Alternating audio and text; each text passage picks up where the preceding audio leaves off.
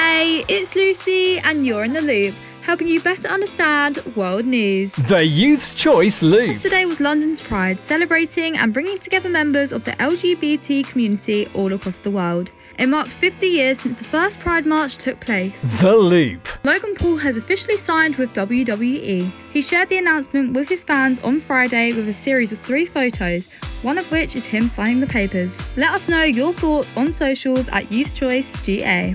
The Loop. Adele said it's so strange to be in front of a crowd again after returning to the stage after a 5-year break from public performances. She played a 2-hour set at London's Hyde Park for 65,000 people. She also told fans that she was so happy to be back on stage. The Youth's Choice Loop. That's it for the loop today. Don't forget to follow us on all socials at Youth's Choice GA.